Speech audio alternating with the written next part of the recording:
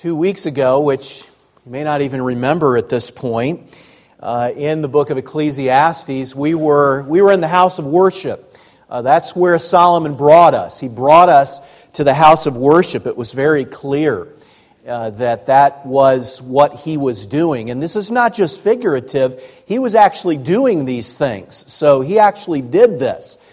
And one of the things that he was telling us in Ecclesiastes chapter 5, are you listening? Are you listening? That was one of the key points of that text. Are you listening? So my question to you is this: are you listening? I'm not saying that kind of like, are you listening? I'm saying, are you listening? Were you listening when Brett read the Scripture this morning? I know it went in your ears, I know that. But are you listening to the Spirit of God? When we sang this morning, are you listening? I know we hear those around us. We can't help but to hear that. But are you listening? Are you listening? Today, Solomon is going to pivot. I mean, you can almost feel it right there in the text. He's going to pivot and he's going to walk out of the church. And that's what we face. Here's what we're going to see. He wants us to see it. He doesn't want to just describe it. He wants us to see it. He wants us to see and to feel that immediately upon leaving the house of worship, there is a lot that is wrong.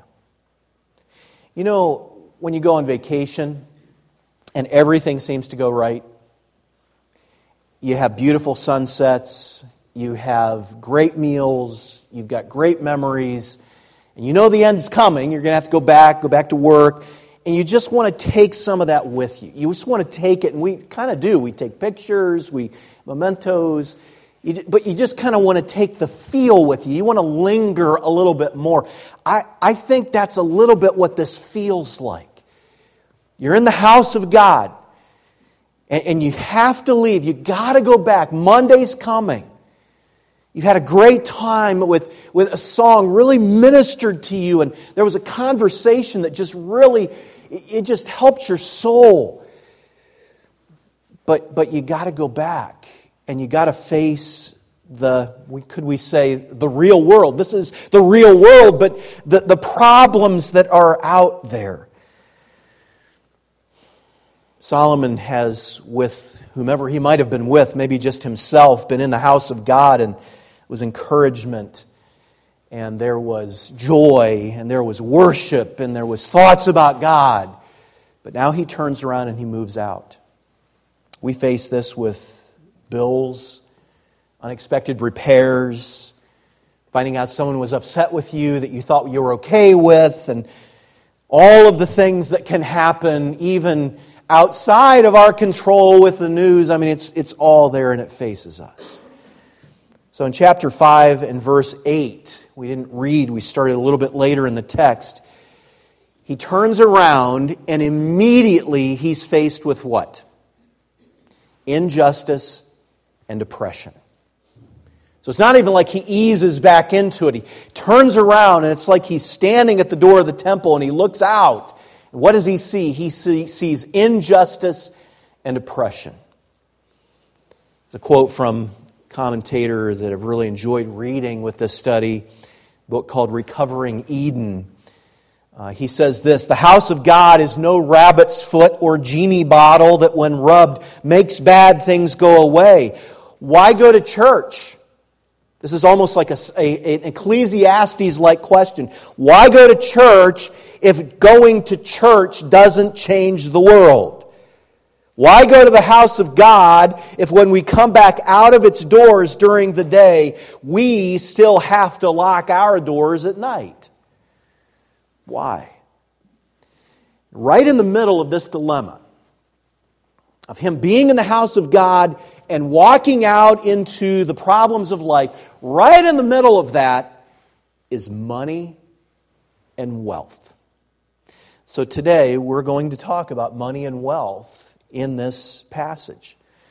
There's really 2 points that I have here. First of all, the problems that come with money and wealth. And Solomon is very very good at laying out some of the problems. And he's just going to lay out problems. And by the way, the problem is not money. The problem's not money. The Bible, and I've said this many times before, the Bible is not saying if you have money, that's bad. It's not. Solomon himself was an incredibly wealthy man. We're going to see in the text that money is a gift from God. You say, well, I didn't get much of that gift. No, you have more than you think. But money is not the problem. But with money, at any level, whether you are the poorest of the poor or the richest of the rich, there's some inherent problems. And then we're going to attempt to put that into perspective from the text. Let me just delineate the various ways that Solomon talks about problems with wealth. See if any of these fit you at all. And if they don't, then just be cautioned, these are problems. Number one, more money does not ultimately satisfy. Now, that's, I think, fairly obvious. I think in verse 10, he makes it very clear. He who loves money, doesn't say he who has money. It says he who loves money will not be satisfied with money, nor he who loves wealth with his income. This also is vanity. So that's a very clear point. What I want you to notice is how he illustrates it, because he has you stop and think. Look at verse 8. So he's pivoted, he's out of the house of God, and here's what he sees. If you see in a province the oppression of the poor and the violation of justice and righteousness. So let me stop right there and ask you a question. Should either one of those things bother a human being?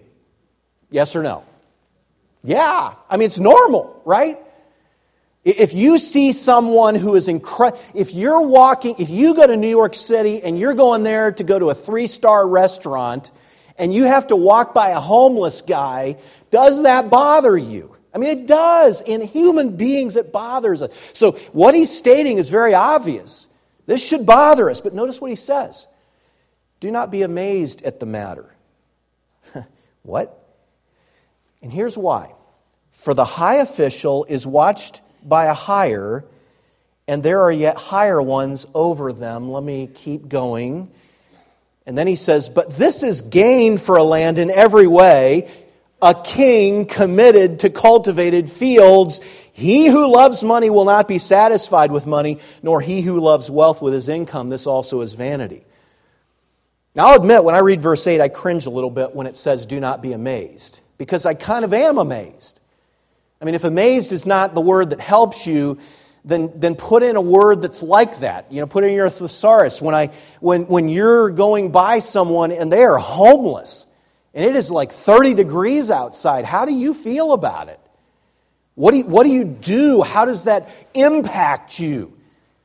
I am amazed. I'm kind of like, you know, how is he going to make it? What should I do? Should I do something? Is it okay for me to have a warm... there's thoughts that go through your head. So when he says, do not be amazed, I feel kind of like that's the wrong thing to say. So how do verses 8 and 9 fit in with money and wealth? Well, look at what it says. Do not be amazed. The high official is watched by a higher, and there are higher ones over them. What is he talking about there? We would say government bureaucracy. Now, let me just ask you a question. If I said to you, don't worry, the county officials and the mayor and the government officials and the people of Washington have it all covered, you don't have to worry. Does that help you? For months, we have a bus stop, and I usually drive the kids down to the bus stop, and we turn on the local radio station. I like the local radio station. I like local news up in Lehigh Valley.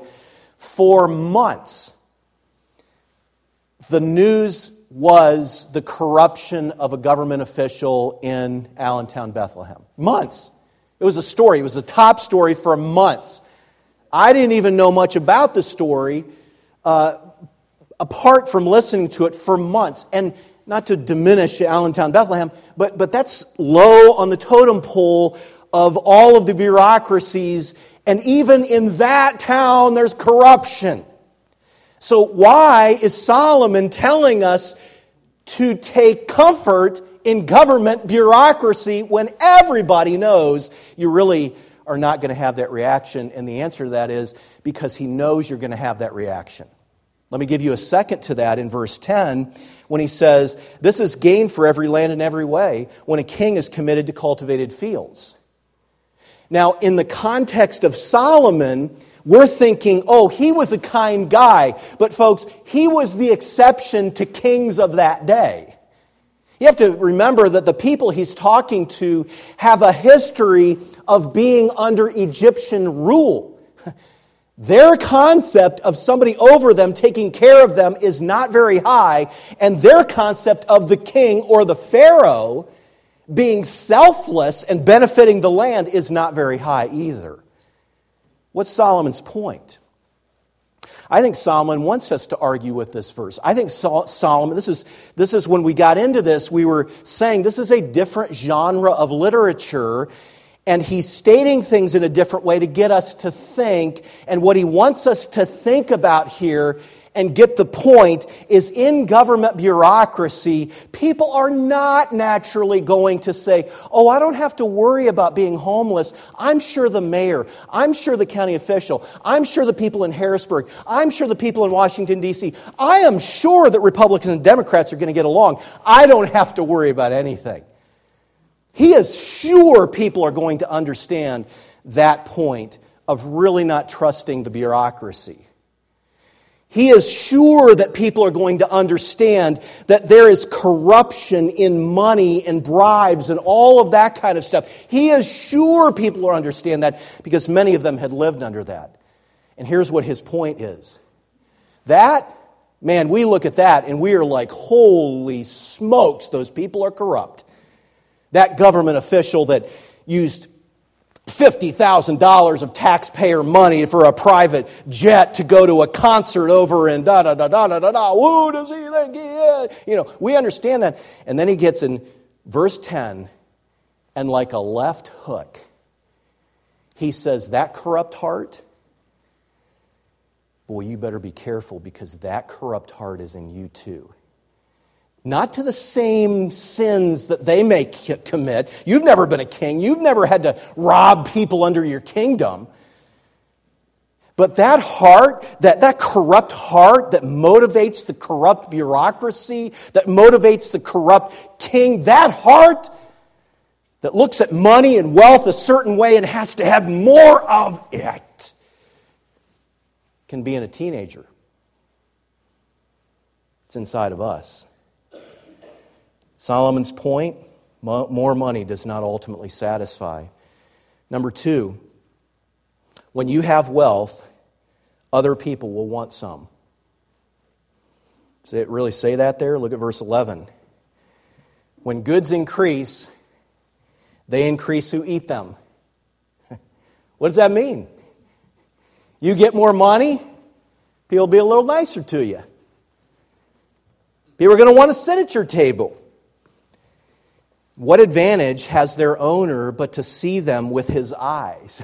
I love the way he says that. What advantage is it when it's kind of like almost sometimes you're just kind of watching it happen. It's like, oh, I wish I could influence this. But you can't keep people away because that heart is inside of us. This illustration may not perfectly fit, but it's what came to my mind as I thought about this. Those of you who are younger, have younger children, I guess we can all relate to this, but when you have younger children and your parents do something for you, you know, you get together, who usually pays when you get together? It's your parents, right? I mean, your in-laws or whatever, and you know they usually pay, at least at the beginning. You know, they're just, hey, don't worry about it, we'll get the check, da-da-da. It's kind of a normal thing to do. I remember when we were in Colorado, and my dad and my stepmother came to visit us, and Hannah was a baby, because I remember having the car seat carrier with me, so she was probably 6 months old, and we took Dad and Nancy down to see the Flying W Wranglers, and cowboy show and all of that. It was going to be a lot of fun. And I remember walking in to the thing, and, Dad, like normally do, he always pays for everything, don't worry about it, and all that kind of stuff. But, as kid, and you should do this, kids, say, hey, I'll take care of it. And I remember we were walking to the ticket thing, and I said, Dad, I'll take care of it. And he said, okay. I still remember that. And I remember thinking to myself, what? I did. We had a new baby, and I was a youth pastor. I wasn't poor, but it was kind of like, and going to the Flying W, it's not like a dollar menu thing. You get a show and all. You got to pay for this whole thing. And sure enough, I paid for it. My dad's not alive today, but he would love that story. He would love that story. In a small way, here's somebody that gave me life, who cared for me. Sure, why wouldn't I pay? I think it was $17.50 per person at the time. Why wouldn't I pay? There's something that you just want to hold on. And other people are going to be more than happy at different times to kind of join in, and yet our own selfishness is revealed. Number 3, money can disrupt the restful flow of life. Verse 12. These are problems. It doesn't say everybody has all these problems, but these are potential problems. Verse 12 says, sweet is the sleep of a laborer. Isn't it a great feeling when you've worked hard and you can go to bed? Isn't that a great feeling? It's just, did you know that's the way God created us? That's the way God created us. People work hard and they go to bed and sleep. Then it says, whether he eats little or much. It doesn't matter. If you work hard and you don't have like a whole banquet every night, but you got a little bit to eat, you feel satisfied. Because you're made that way. But listen, the full stomach of the rich will not let him sleep. What was normal for Adam? And by the way, this is not saying rich people are wrong. It's not. It's just saying that if you have lots of wealth, we think we would be able to really sleep at night knowing I've got money there in case my water heater breaks or my air conditioner breaks or my car breaks or something happens. We got plenty of money. Don't worry about that. What he's saying is, the rich guy, he had plenty of money. He didn't have to worry about that. He even goes to bed on whatever the best meal you can think of is, but he can't sleep well because his mind is working. What was normal for Adam? Adam worked hard all day, and he slept well at night. That's what he did. He worked hard all day, and he slept well at night. Why? Before the fall, why could Adam do that? Because he had satisfaction in his work. He was not worried. But the full stomach of the rich will not let him sleep. If this guy has half of an operational conscience, if only a smidgen of his conscience is at work and he sees justice and oppression, he's going to be bothered by that. He's going to be bothered with all I'm doing is feeding my face and there's hungry people. He's going to be bothered with that and a number of other things. I hate to keep bringing an illustration up I've used many times, but a couple months ago, I used the illustration of the book Thirst, Scott Harrison. If you haven't read that book, great book. Again, audiobook read by the author, fantastic. Founder of Charity Water. That point is exactly what bothered Scott Harrison. He had his life set. He had what he wanted, but he was in Liberia. He was looking at children who had severe facial deformities, and it wasn't their fault, and it bothered them that he had so much, and he couldn't really help these people like he wanted to. That very point in the life of a guy like that. February 21st, 2019, there was an article by a guy named Charles Duhigg in the Wall Street Journal. The title of the article is America's Professional Elite. Wealthy, successful, and miserable. So this isn't by a Christian man that I know of. And what Duhigg talks about is going to a reunion of his classmates from Harvard Business School. By the way, Duhigg wrote the popular book, which I have in my queue of audiobooks of, I think it's called Habits or something like that. You may have seen it. It's a bestseller book. So he goes to a reunion of his classmates of Harvard Business School and was struck with the conversations. And here's what he said. He said, quote, "It was insanely stressful work." He's talking about a particular conversation he was in. He said, "It was insanely stressful work done among people he didn't particularly like. He earned about $1.2 million a year. Would you like to earn $1.2 million a year? I mean, to me, that sounds so awesome. It's like, what would I do? What would I do? What would I fix? What would I get? What would I do? Pay in college? I just feel like you'd be set. Don't you hear 1.2 million? You're like, yeah. But he hated going to the office. Here's what the guy said in that, "I feel like I'm wasting my life," he told me. "When I die, is anyone going to care that I earned an extra percentage point of return? My work feels totally meaningless." The guy's talking Ecclesiastes. Number 4, problems with wealth. There is so much pressure and risk with money. There is so much pressure and risk with money. Verse 13, "There is a grievous evil that I have seen under the sun. Riches were kept by their owner to his hurt. And those riches were lost in a bad venture, and he is the father of a son, but he has nothing in his hand." People who have wealth don't just bury their wealth. Most people don't. I listened to an interview yesterday with the woman who helped to found the company Burt's Bees. Do any of you use Burt's Bees products at all? I think their lip stuff is the best lip stuff, but it's so expensive. Burt was the guy who had the bees, and he put on the outside of his hives Burt's Bees. But he didn't manage money well. He just kind of buried it. He's passed away now. Most people don't take money and just kind of bury it. Most people take money and they want it to work. That's wise to do that. This text says that there's huge risk with that.